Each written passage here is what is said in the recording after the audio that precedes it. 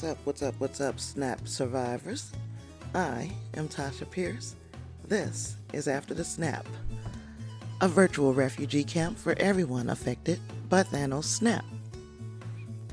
And yep, I'm coming to you once again live from the closet because last week's audio nightmare was because I did not record my episode in the closet. And I was getting a lot of the feedback bounce back off the walls from my bedroom. So, lesson learned. I apologize for the bad audio, and I will continuously now sit my butt in the closet when it's time to record. So, thank you for bearing with me. I hope you enjoyed the last episode as we talked about the Endgame trailer, and I'm still very excited. Lots of hype still surrounding that trailer. And I want to tell you about something that I missed. Remember when I was talking to Davina during the episode, I said there is no way I caught everything. And I was watching some content on YouTube from the New Rock Stars, who I told you I listened to, or I watched their videos kind of often. But I wanted to make sure to watch their video after I had already done my content for Avengers Endgame. I didn't want to be didn't want to feel like I plagiarized anybody's content. So I watched the trailer at least 100 times, went through, made my notes, watched again, went through, made more notes, watched again. So you know how that could work out. And felt pretty good about having caught most of the big things in the trailer.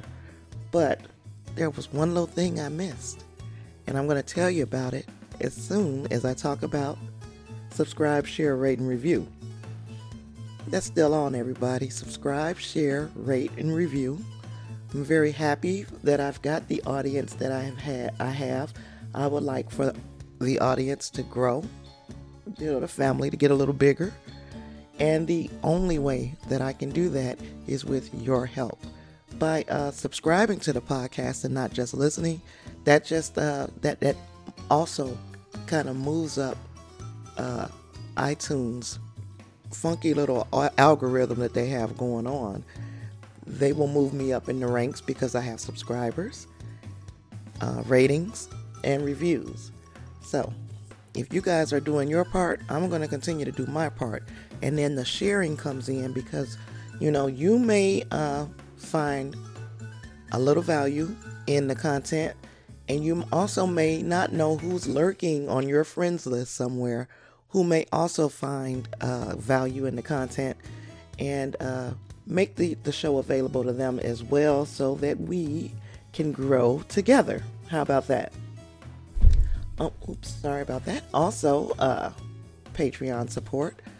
If you'd like to make a donation, become a patron to After the Snap, you can do that at patreon.com/afterthesnap. We have tiers starting as low as $1 per month, and our highest tier right now is $20 per month. So, if you'd like to find yourself guest hosting on one of our future episodes, or if that's not your style, me and you might be able to negotiate something else if you don't feel comfortable guest hosting one of the episodes. But yeah, you can find yourself doing that if you become a Patreon supporter. If you do not want to commit yourself to a once a month donation, we will always take one-time donations at PayPal. That's paypal.me/afterthesnap. And again, it'll be the same kinds of perks that I give to our Patreon supporters. I will give you the Survivor shout out, and I also will try to throw a little something extra in for my PayPal supporters. So those are the ways that you can help. These are the ways that you can find us. You can go to After the Snap on Facebook. Join the Snap Survivors group. That's where it all goes down. You can also find me on Twitter at SnapAfter. And you can go to Instagram at After the Snap 2018. And if all else fails, you can catch me at afterthesnap@gmail.com to leave me your feedback. Tell me what you think of the shows, the episodes. Give me ideas for future episodes. I would love, love, love to hear it. Okay, so now, moving on, I'm going to tell you about the other little tidbit that was uncovered in the Endgame trailer. Some of you may have heard of it already. It has to do with the stinger, where Ant-Man is at the door ringing the buzzer saying, "Hey, buzz me in," If you look in the upper left-hand corner of the monitor that Black Widow and Captain America are watching him on, you will see that it says stat, which I determined to mean status, and then it says archive, and then it has a year. Now the year is not, it's kind of fuzzy. You can't really see it, but it has been speculated that it says stat, archive, and the year is 1983, which makes a whole lot of difference when you think of how Cap says, is this an old video? Because 1983 was a long time before the events of Infinity War. So we see Ant-Man standing there. We see the van indicating that he has the device that he can go back and forth through the quantum realm in. So is it possible that Davina was correct, that Ant-Man really was still in the quantum realm?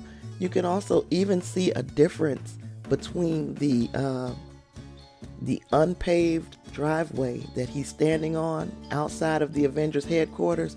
I doubt that things would have gotten that bad after Thanos snap.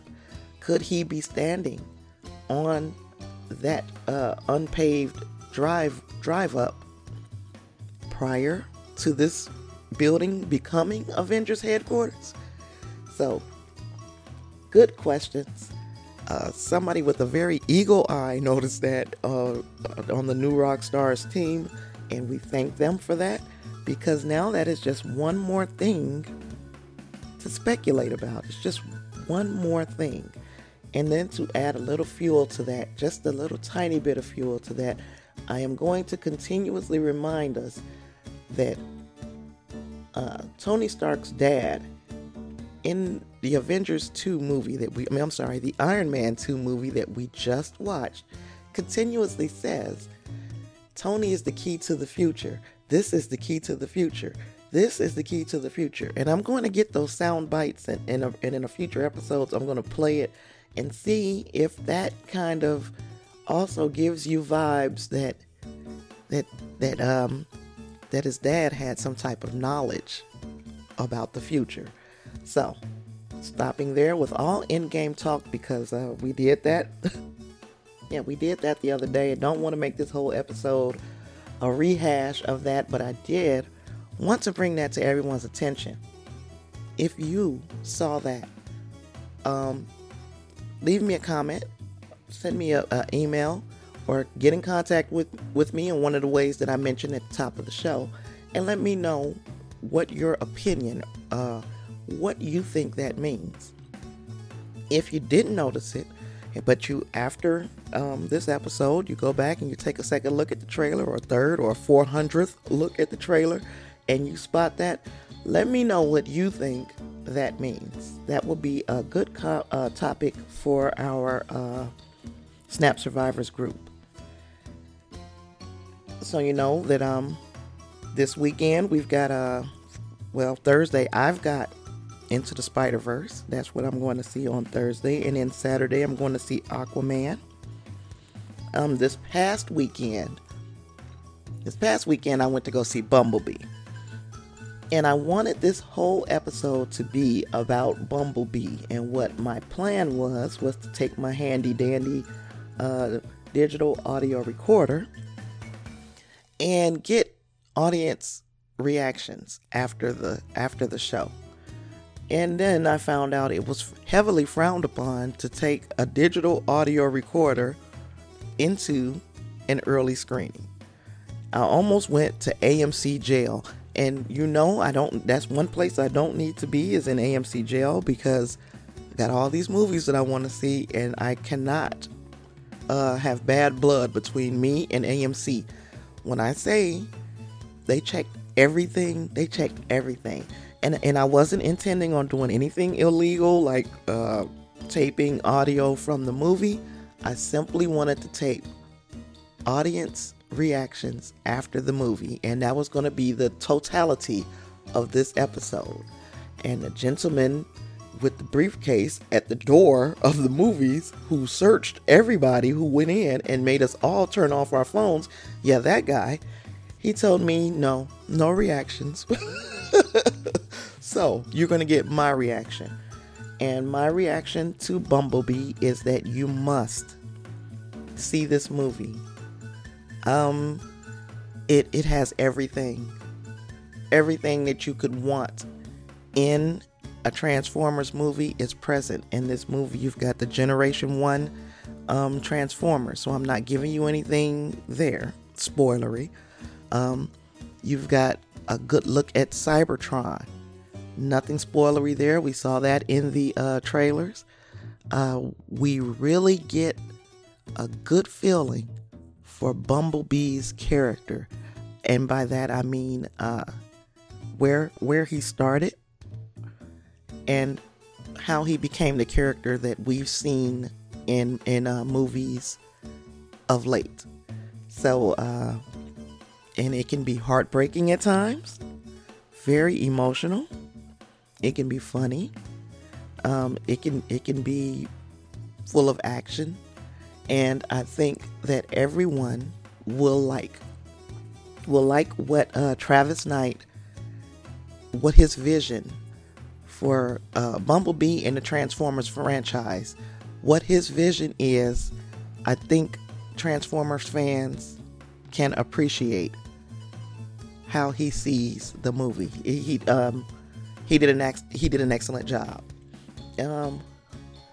I won't go into anything in specifics. I'm just going to say that, let's say on my regular scale of 1 to 5, I'm going to give it a 4. And there are reasons for the 4. And we'll get into the reasons when we decide to talk about this in a spoilerific way. And that'll be after I've given everybody a chance to get to the movies and see it. But I promise you, it will be worth it. Go see Bumblebee. Okay, so hopefully that helps somebody. So, today's episode was basically going to be the Bumblebee episode, but since, like I said, since I was threatened with AMC prison, I'm gonna go ahead and make the whole episode, the biggest part of the episode, about the Brightest Star short track. So, this episode of Short Treks was going over Saru's origin. So on this short trek, we go to Saru's homeworld.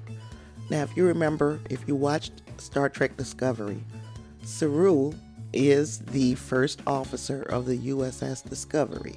He is a Kelpian, and he is the only one of his species in Starfleet.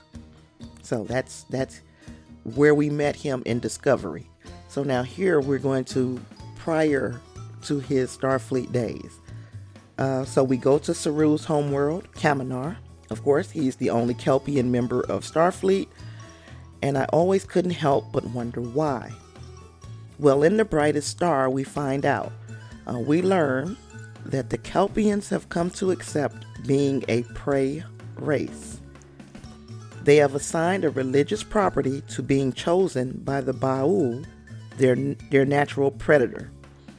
They feel that by going willingly with the Ba'ul, who are going to basically eat them, they are helping to sustain the natural balance in society.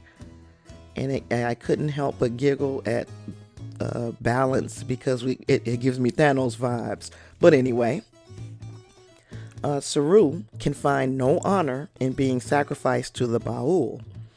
He is naturally inquisitive, and his curiosity tends to get him in trouble. His father, Aradar, scolds him often for questioning the order of things and cautions him against continuing to do so. But Saru's questions are valid. He wonders why his people won't try to negotiate with the Baul and learn how they engineer their technology so that Kelpians become equals to them. So the Baul arrive from the stars in a ship, so Kelpians naturally see death arriving when they look in the sky. So again, we can go back to Discovery where we learn that Saru can sense death. He has ganglia on the back of his head that kind of rise up when a threat is present. So when they look into the sky, they don't generally see beauty. They feel a threat because the Baul come from the sky. So Kelpians see death arriving when they look in the sky, except Saru. He sees hope.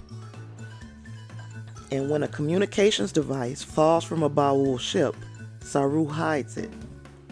When he's alone, he teaches himself to engineer a beacon, and he sends out a cosmic hello. Days later, he receives a message back, and after communicating back and forth with his newfound friends, Saru and his sister take an evening walk together. And as they stroll, Saru is looking expectantly into the night sky. His sister reminds him to look down sometimes because there is also beauty to be found there. And later, after they've walked and chatted for a while, she suggests that they head home. Saru just sends her on her way, saying he wants to stargaze a little while longer. So when she leaves, a ship drops out of warp and lands close to Saru's location. From the ship emerges Philippa Georgiou, who we know to be the first captain of the USS Discovery that we met in Discovery's first season, first episode. So she's been the person that had been communicating with Saru. And she invites him to join her because he showed a very high intellect, inquisitiveness, curiosity. He showed all the things that is necessary to be a good Starfleet officer just by re-engineering this device to ask to say hello, not knowing what answer he would get back, So she invites him to join her, but reminds him that he'll never be able to return to Kaminar because it's a pre-warp society, and tampering with them would violate the Prime Directive. Saru turns and takes a look at his planet and chooses to join Starfleet because doing so is choosing hope. And that is the episode. That is where the episode ends, rather. And one of the things that I can say about this episode is that watching the episode, I didn't hit a lot of the places where it begins truly sad. The Kelpians, the highlight of their life is to be sacrificed to the Baul. And it's only that way because the Baul have the means to come and take them one way or the other. So if they go willingly, it's not upsetting the Baul, and it also is keeping the rest of the society, their civilization, safe by not fighting the Baul. So obviously, no one really asked any questions. how Saru was born with this curious nature is beyond me. His father, Eridar, is the kind of like the religious leader, and they have again assigned a religious kind of outlook on being chosen by the Ba'ul to be eaten. And they say that you should be honored to do that for your society. And Saru said there has to be a better way. And that's why I felt so sad watching it in the beginning. And I actually, those feelings never changed. I could not watch this episode again, and it wasn't because it wasn't a good episode. And as you know, the short treks are this one was only a little over 15 minutes long, I believe. So it's not taking a lot of time out of my day. I felt uncomfortable with the amount of despair I felt for Saru and for his people. And I just had no desire to watch it twice. So what you guys got, the reason why my synopsis lacked a lot of detail is because I wrote it off of one watch. Usually I'll watch something more than once before I try to write a synopsis, and I couldn't. And again, I'm telling you that it is a good episode. So if you have CBS All Access and you want to watch this episode, by all means do it, and you may not get the same depressing feeling that I got. I don't know, something about something resonated with me, and I can't quite put my finger on why I felt so hurt watching this episode. And even him leaving, after you see that he has this relationship with his dad where his dad is resigned to the fate of what's been happening to the Kelpian society with as far as the Ba'ul is concerned, and but you get the feeling that his dad loves him and he loves his dad. And then you see this relationship with his sister, and he loves his sister, and they seem to be very close. And the only way he was going to make something of himself is to leave them forever, to be in a position where he would never be able to see his family again. But he rose through the ranks of Starfleet and became the first officer of the USS Discovery. And his family can't even be proud of him. In fact, they wouldn't be proud of him because it would be dishonorable that he left. Instead of sacrificing himself to the Ba'ul, he left. And they would not find any honor in that. And I think that kind of just, don't know why it hit a nerve. I don't know if it reminds me of the place that I'm from, maybe. It could. Or I don't know. But tell me what you think. What did you, by hearing the synopsis for this movie, or for this episode of Short Treks, tell me if it's something that you think you would like to see. If you have seen this episode, tell me how it made you feel. Because, something about this one just hit home a little too hard. I liked the episode, but it was too, I guess it was too personal. And I can't figure out why. So, telling you guys that I'm trying to be transparent here. I cannot figure out why that felt that way. So that was Star Trek Short Trek, The Brightest Star. So that, I guess that can kind of wrap this episode. But before we go, the same reminders that I gave you at the top of the episode. This one is a short one. The reminders that I gave you at the top of the episode were to join us on Facebook. After the Snap is the page, and then join the group Snap Survivors. And I think I may even include this as a question for my Snap Survivors group. And if you missed it on the last episode, Rachel Nelson broke the trailer to me because me and my insomnia, I took 3 sleeping pills because I'm like, I have not been able to sleep. So I just really wanted to just crash so I could get up early the next day. Took 3 sleeping pills and I slept till probably about 3 o'clock the next afternoon. I got up briefly and talked to Davina because she called me, but it was after Rachel had already posted it in the Snap Survivors group, the trailer.